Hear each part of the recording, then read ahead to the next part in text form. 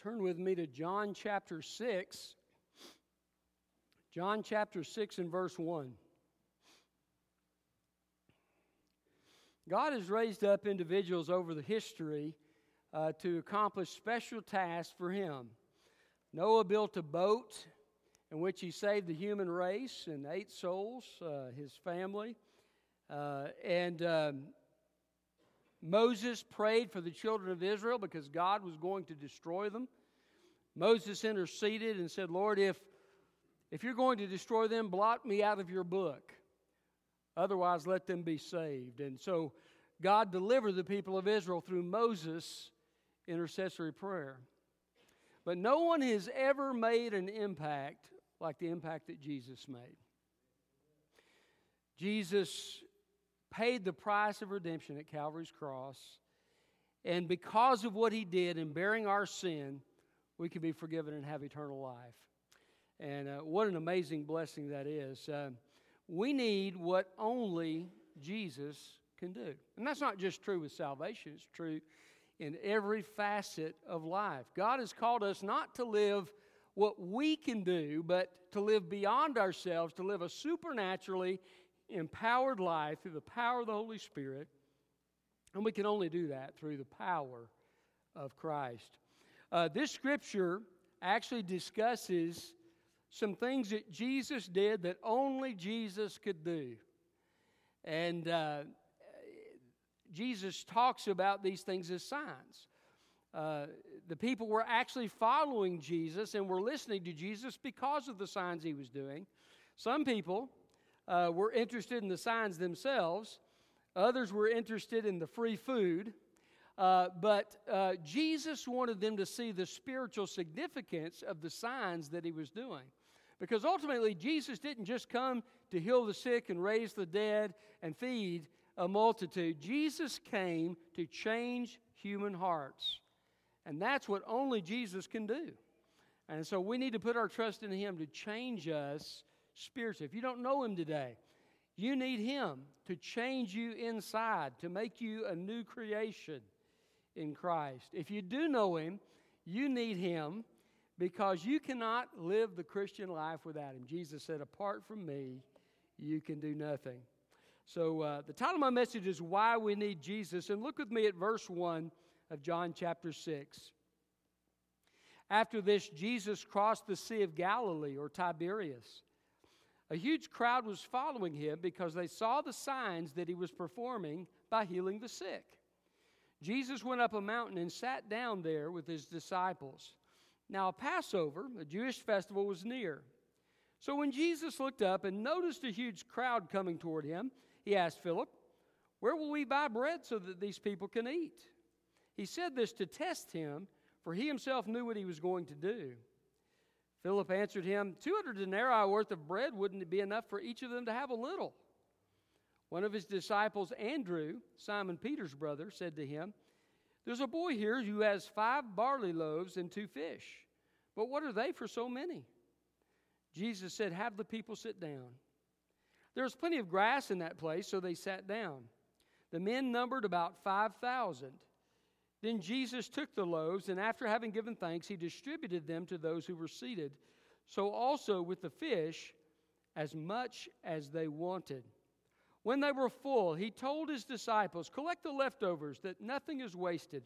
So they collected them and filled 12 baskets with the pieces from the 5 barley loaves that were left over by those who had eaten. When the people saw the sign He had done, they said, this truly is the prophet who has come into the world. Therefore, Jesus, when He realized that they were about to come and take Him by force to make Him king, He withdrew again to the mountain by Himself. When the evening came, His disciples went down to the sea, got into a boat, and started across the sea to Capernaum. Darkness had already set in, but Jesus had not yet come to them. A high wind arose, and the sea began to churn. After they had rowed about 3 or 4 miles, they saw Jesus walking on the sea. He was coming near the boat, and they were afraid. But He said to them, it is I. Don't be afraid. Then they were willing to take Him on board, and at once the boat was at the shore where they were heading. So why we need Jesus? Why do we need Him? Well, we need Him because only Jesus can redeem the heart. Only Jesus can redeem the heart. Now, verse 4 is a historical reference. It says the Passover, a Jewish feast, was near. But it is also something that is mentioned, I believe, intentionally to fit in with the point of what Jesus is trying to say. Because whenever the Jewish people would celebrate the Passover, right after that, and in conjunction with that, they celebrated the Feast of the Unleavened Bread. And yet here is the miracle of bread, where Jesus bakes the bread. Doesn't bake the bread, He breaks the bread and distributes it to the multitude to meet the need of their hearts. The Passover was done the first time as the Israelites were coming out of Egypt, and it was a picture of the fact that they were being redeemed from Israel. Now, redemption is simply a price paid to bring somebody out of slavery or out of bondage to the freedom of God. Or it is the strength used to accomplish that freedom. Both of those things are what Jesus came to do. Jesus came to pay the price for our redemption, our freedom from sin, our freedom from the enemy. The Bible says that He transferred us from the kingdom of darkness into the kingdom of His beloved Son. Jesus redeemed us. He made us a new creation. Old things are passed away. All things are become new. This Jesus did through His sacrifice at the cross. That was the price that was paid.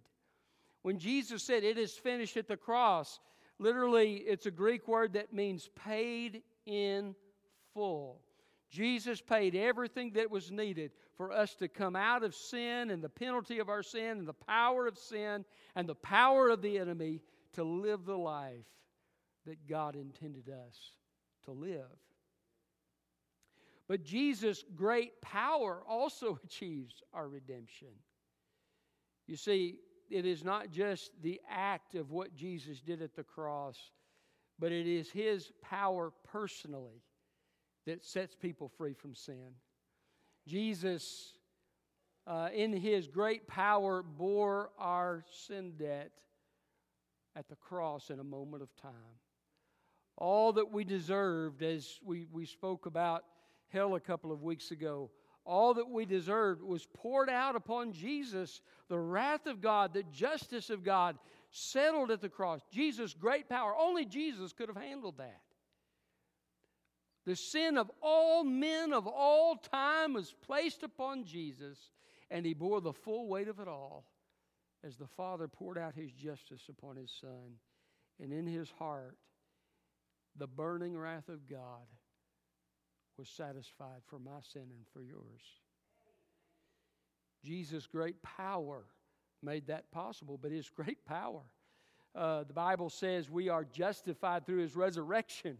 Jesus rose up on the third day, and His resurrection power now lives in the hearts of those who trust Him. So I have been redeemed when I came to faith in Jesus Christ, but I am being redeemed because the power of Christ is in me. And Jesus Christ, as He lives His life through me, He can live that life of victory that God desires for me. I can't do it. Jesus said, "Apart from me, you can do nothing." But He can do it through me. And so by His great power, I have been redeemed. Listen, I want to tell you something. Jesus didn't just save you from hell. Jesus saved you for a purpose. He saved you to fulfill the will and the plan of God for your life. And His power is what guarantees it and brings it to pass. The children of Israel came out of Egypt, but that wasn't the end of it. God had them go through the wilderness, and ultimately in that second generation, to go into the promised land. That was God's plan. God had a purpose for them to fulfill. And redemption was begun in Exodus, but it was consummated in Canaan. You see, God has a plan for your life and for mine. And He wants us to fulfill that. How do we do that? Through His powerful redeeming work within us. We are in His hands. No one can pluck us out. And by His power and by His strength, all things are possible. Only Jesus can redeem the heart. He's the only one who can change what's in here. You say, well, I thought that there's secular programs at AA and these other things, that help people. Well, yeah, they can help people maybe get a handle on addiction to a certain degree, but they cannot change the heart. That's why you have people go back into those things a lot of times after going through a program like that. But you see, only God can change the heart. Only God can give a new heart. And only God can send the Holy Spirit to give you a divine power within to help you live a righteous life. So, why do we need Jesus? Well, because only Jesus can redeem the heart. Secondly, only Jesus can give the impossible. Look at verse 11. Jesus took the loaves, and after having given thanks, He distributed them to those who were seated. That word distributed is a compound word in Greek that has the root word give. You see, what they needed was impossible, humanly speaking, to do. That's why Jesus asked Philip about it. He says, look, Philip, how are we going to feed these people? And Philip's, I think he's probably got that look of like, duh, on his face. He's like, if we just had this much money, we couldn't even give them a little bit. What are you talking about, feed the people? We don't have the resources for that. Now, he didn't say that out loud, but that's what he's thinking. He just kind of gives Jesus the Reader's Digest condensed version of what he's thinking. But Jesus did that to test him. Because, you see, it was not what Philip had the resources to do that God wanted. God wanted something impossible to be done. And by the way, we serve the God of the impossible, don't we? He's able. So Jesus has this little boy's lunch brought to him, and it's 5 little loaves. If you've ever tried to get your kid to eat a Happy Meal, you understand these were probably very small little loaves. And the Greek word for fish is a diminutive. It means they were little bitty. So I think about a sardine, okay? These weren't big bass. These were sardines, okay? These were little fish. Jesus took these 5 loaves and these fish, and He began to break them. And more, and more, and more, and more. And the disciples are starting to get tired, and they're saying, hey, Philip, go get some other people. We need some help distributing all this. But I'm just using a little imagination there. But 5,000 men plus women and children were fed that day with the little boy's Happy Meal equivalent. Okay? That's what it was. It was truly remarkable. It was impossible. Something very impossible happened to the human race. You and I sinned against God. It began in the Garden of Eden when Adam and Eve sinned against God. And the Bible says, so death passed upon all men, for all have sinned. And God's standard was always perfection. Jesus said, be you perfect as your Father in heaven is perfect. And none of us are. So we stood condemned. And there's nothing we could do about it. We couldn't reform ourselves or try to turn over a new leaf or try to act good enough the rest of our lives, even though we couldn't, even if we tried, we couldn't in perfection. We were condemned. We were helpless. We were hopeless. We could do nothing. Apart from the shedding of blood, there is no redemption. A lot of people don't realize that. If you go out here in the community and you ask, how are you getting to heaven? They'll tell you, well, I'm a good person, or I go to church, or I serve my community, or they'll give you a lot of good things. But they don't realize God's standard is perfection. It's an impossible standard. None of us can reach it. Only Jesus, the God-man, the Scripture says He was tempted in every way just as we are, yet without sin. He fulfilled that, but He's the only one. And the Bible says Christ died for sin once for all, the righteous for the unrighteous, to bring you to God. That's the gospel. He had to do something impossible. God's plan of salvation was amazing. The devil didn't have it figured out. Human beings didn't have it figured out. The disciples themselves, who were under Jesus' teaching ministry for 3 years, didn't have it figured out. They were all surprised. Jesus knew in his heart what he was about to do. He told the disciples multiple times that the Son of Man is going to suffer and die, and the religious leaders are going to put him to death, and on the third day he will rise. And Jesus kept repeating this, but it didn't get through their heads because it wasn't what they were experiencing. Instead, they were arguing about who was going to get to sit at his right hand or his left in the kingdom.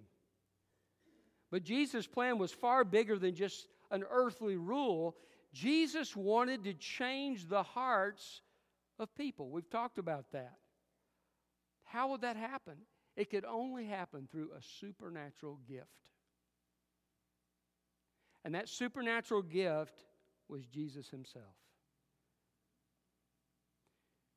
At the Last Supper, Jesus broke the bread and he gave to his disciples and he said, "This is my body, which is given for you." You see, they knew all of the grain offerings, the bread offerings that the disciples would offer and that the Israelites would offer were a picture of Jesus. Did you know when the Passover lamb was sacrificed, they would tie the front legs to a crossbar, and then they put a bar down straight so that the lamb was in the position of Jesus when he would be on the cross. This was before crucifixion was invented. It was meant to be a picture of Jesus. Of course, the unleavened bread, the Feast of Unleavened Bread, leaven represented sin. They would go around their house and they would search for every breadcrumb that they could find in their house. We've got to get this out of here. It's time to celebrate the Feast of Unleavened Bread. But invariably, they would miss something. Because how do you find every little crumb and every little crevice? All you got to do is go home and move your stove, right? And you will see that you've missed a lot. You see, this was a picture because Jesus is the unleavened bread. He accomplished the impossible, to live the perfect, righteous life that God required. And his body was broken at the cross for us as a gift. God was taking the bread of heaven and he was handing it to us in Jesus, saying, "Here, take this, eat, and be saved." Only Jesus can give the impossible, which is the gift of eternal life. The Bible says the wages of sin is death, but the gift of God, hallelujah, is eternal life through Jesus Christ our Lord. Only Jesus can give the impossible. Now, it's not limited just to our salvation. He can do all kinds of impossible things. And we've seen him answer prayers in this church. But here, Jesus is picturing that impossible work of God's redemption at the cross. So why do we need Jesus? We need him because only Jesus can redeem the heart. Only Jesus can give the impossible. Thirdly, only Jesus can satisfy the empty. I love the fact that Jesus asked Philip, "How are we going to feed this crowd?" And you know, Philip is thinking, "Are you kidding me?" You know, he said, if we had this much money, we still couldn't give them all just a little. Look, see, Jesus said these are all about signs, right? This is a picture of something. You see, the scripture says in verse 12, when they were full.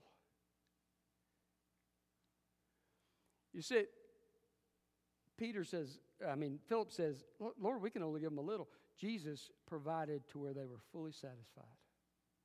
And they had 12 baskets left over, right? By the way, did you know 12 is the number of the people of God in Scripture? How many patriarchs were there? Sons of Jacob?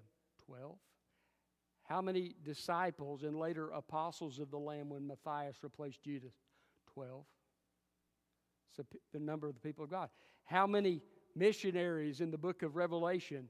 144,000. 12 times 12,000. 12 is the number of the people of God in Scripture.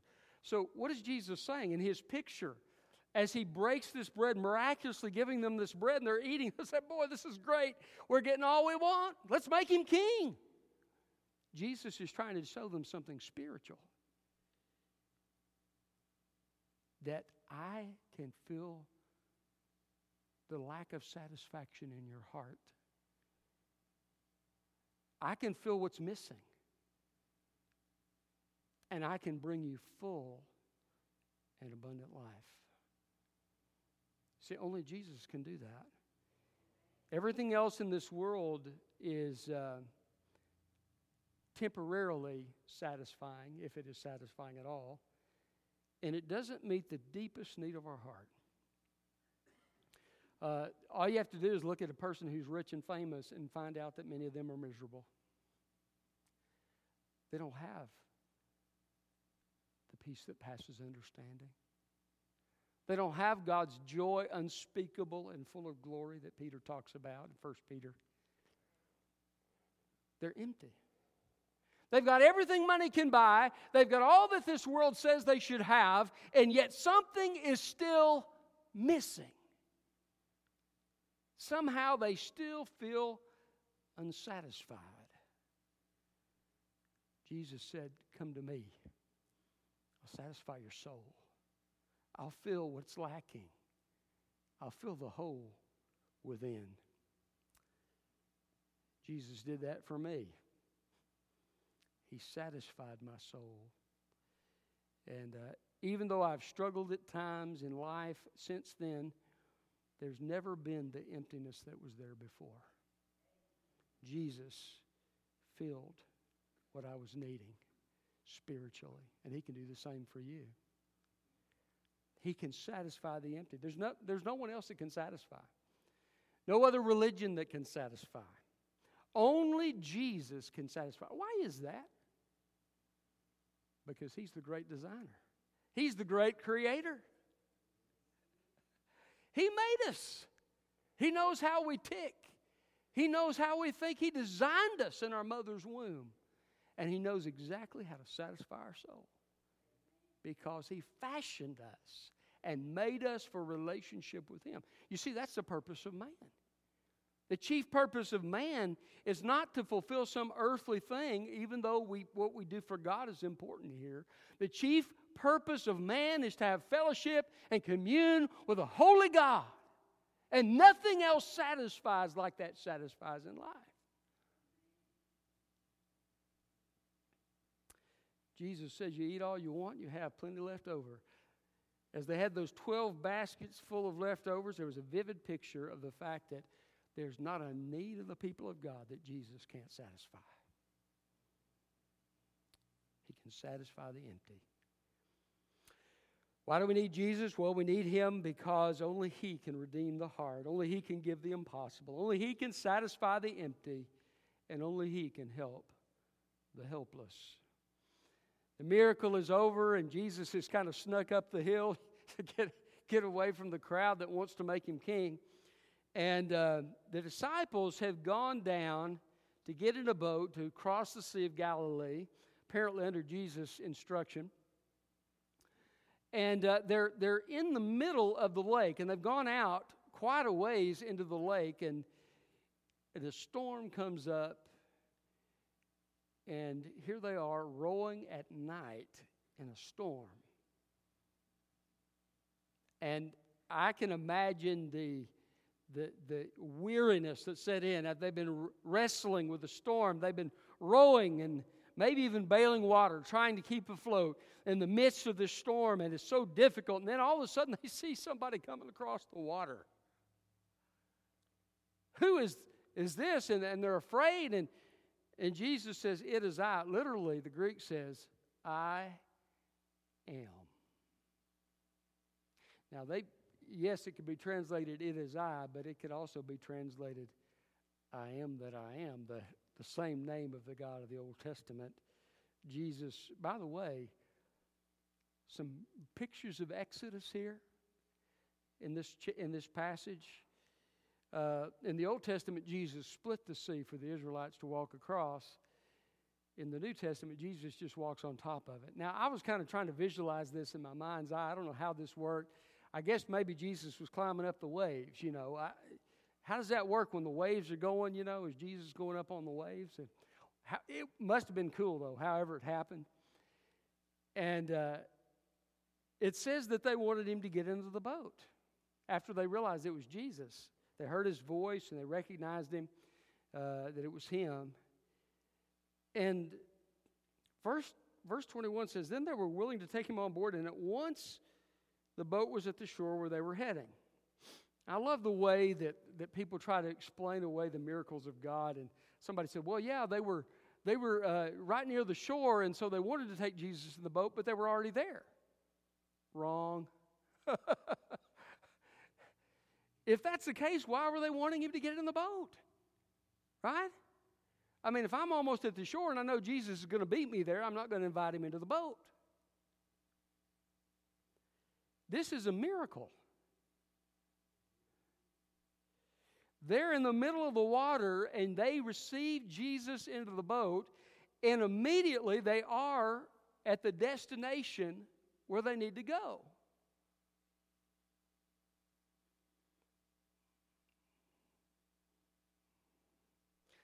By the way, if it was just landing on the shore, oh yeah, we're at the shore. Okay, Jesus, you don't need to get in. Why would you say immediately they were on the shore? Why didn't you just say they got there and it was too late for Jesus to get in the boat? Why would you say immediately they were there? He's trying to make a point. And the point is this: Jesus got in their boat and boom, they were there. Now that would have been cool. You think a roller coaster's fun? Get in the boat when Jesus is in the boat and you're there. Boom. What was the point of this? The disciples were helpless to fight the storm. All their work couldn't accomplish anything. They couldn't get to the other side. Jesus steps in, and they're there. I want to tell you something. Jesus, when you put your trust in him, you repent of your sin, Jesus, at that point, gives you the gift of eternal life. You're there. It's settled in heaven. You don't have to try to row your way through life trying to fight against all of this stuff to get to heaven. Now, God does want us to live a godly life, but we do that in worship of him and in his power. It's not to get us to heaven. The moment you trust Jesus, you have eternal life. And the Bible says, this is eternal life, that they may know you, the only true God, and Jesus Christ whom you have sent. So he's not just talking about the future rapture to heaven or something like that. He's talking about at that moment you trust Christ. When you repent or make a choice to turn from your sin to trust Christ and follow Christ, and you receive that gift of eternal life, at that moment you have a relationship with him. Right? Eternal life has begun. He has eternal life. It's there. It's given as a gift. The wages of sin is death, but the gift of God is eternal life through Jesus Christ our Lord. Boom, you're there.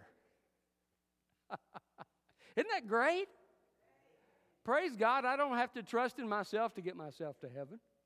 I just need to put all my trust in Jesus and receive the gift that he's given me, that he purchased at the cross for me, so that I can get there. Just invite Jesus into your boat, into your life, and he'll give you the gift of eternal life. Only Jesus can help the helpless. You need to recognize that you're helpless. Some people say, well, I'm a good person. You don't understand. I'm a good person. No, you're not. You think you're a good person. Maybe. If you're being honest. But listen, none of us are good. The Bible says the heart of man is desperately wicked. Who can know it? God doesn't just look at what you do. God looks at what you fail to do. He looks at the words you say and hate. He looks at the attitudes that you have. The Bible says He searches hearts and minds. You may look good to other people, but you don't look good to God. He sees everything. He sees all the motives. He sees everything about your life. It's laid open like an open book. In Hebrews, he says that the Word of God is it is living and active like a two-edged sword, and it was a picture of a sacrifice laid open. It lays open our hearts and reveals to us who we are.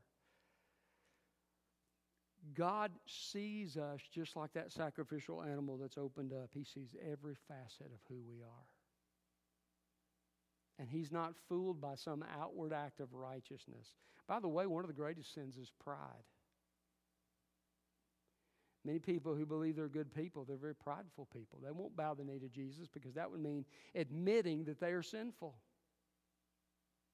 But you've got to bow your knee at the foot of the cross. The Bible says, he who has the Son has life. He who does not have the Son does not have life.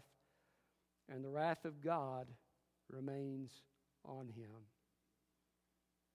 Only Jesus can help the helpless. And you and I are all helpless. We're all helpless to get to heaven on our own. We don't have what it takes.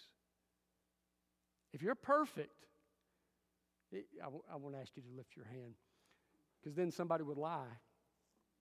But we're all sinners. His standard's perfection. We're helpless to get to heaven on our own. But when we invite Jesus in, He gets us where we need to go. I love this. What does Jesus say in verse 19? He says, don't be afraid. Don't be afraid. When you put your trust in Jesus, you don't have to live a life of fear. Somebody once said, eternal life is not life until you mess up. It's eternal. Praise God, my sins, past, present, future, are under the blood. There's no fear at the cross because Jesus has paid it all. There's no wrath because Jesus has taken it upon Himself. There's no justice to be carried out because it's already been carried out upon my Savior. I've been clothed in the righteousness of Jesus Christ. He's taken the filthy rags of my sin off my shoulders and given me a beautiful garment of white. I'm accepted. The veil has been torn and I've been invited in. And so have you if you've trusted Him. We need Jesus because only Jesus can help the helpless. Why do we need Jesus? We need Him because only Jesus can redeem the heart. Only Jesus can give the impossible. Only Jesus can satisfy the empty. And only Jesus can help the helpless. Have you put your trust in Him? What does the Bible ask us to do? We make a choice to repent, or to repent is to choose to turn from our sin in our own way to follow Christ and to receive that gift of eternal life. It's a step of trust that we take. Lord Jesus, I choose to follow You. I receive the gift of eternal life. I trust You to give it as You've promised. That's your heart this morning. I'm going to invite you, as I begin to pray here in a moment, to call out to God in your heart, with your lips, and ask God to save your soul and put your trust in Jesus. We're going to give you an opportunity here in a moment to come down and to make a public confession of your faith in Jesus and share with people what you've done. If there's somebody here who needs some help with that, if you'd like me to help you with a prayer, I'd be delighted to do that. And I want to know, if you trust Christ, please let me know so we can help you with some next steps and so forth. And if you're here today and you know Jesus, let me ask you, have you been trusting Him? You see, the Christian life is not about what you can do. It's about what He can do. And if you'll put your trust in Him and you'll ask Him, Lord, teach me how to walk in the fullness of the Spirit. Fill me, empower me, give me the power of Christ, and help me to live in that power of Christ. If that's your prayer today, then Jesus will help you in your Christian life. He'll do it. Let's pray. Father, thank you for your word. Lord, help us respond to you in the ways that you desire us to respond to you today. If there's somebody here today that doesn't know Jesus Christ, I pray today would be the day that they would say, Lord Jesus, I can't save myself, but I choose today to turn from my sin and my own way to follow you. I receive the gift of eternal life, and I trust you to give it as you promised. And Lord, if there's somebody here today that is, as a Christian, hasn't been trusting you and hasn't been serving you, hasn't been sharing Christ, and I pray that they would choose to do so today. Father, any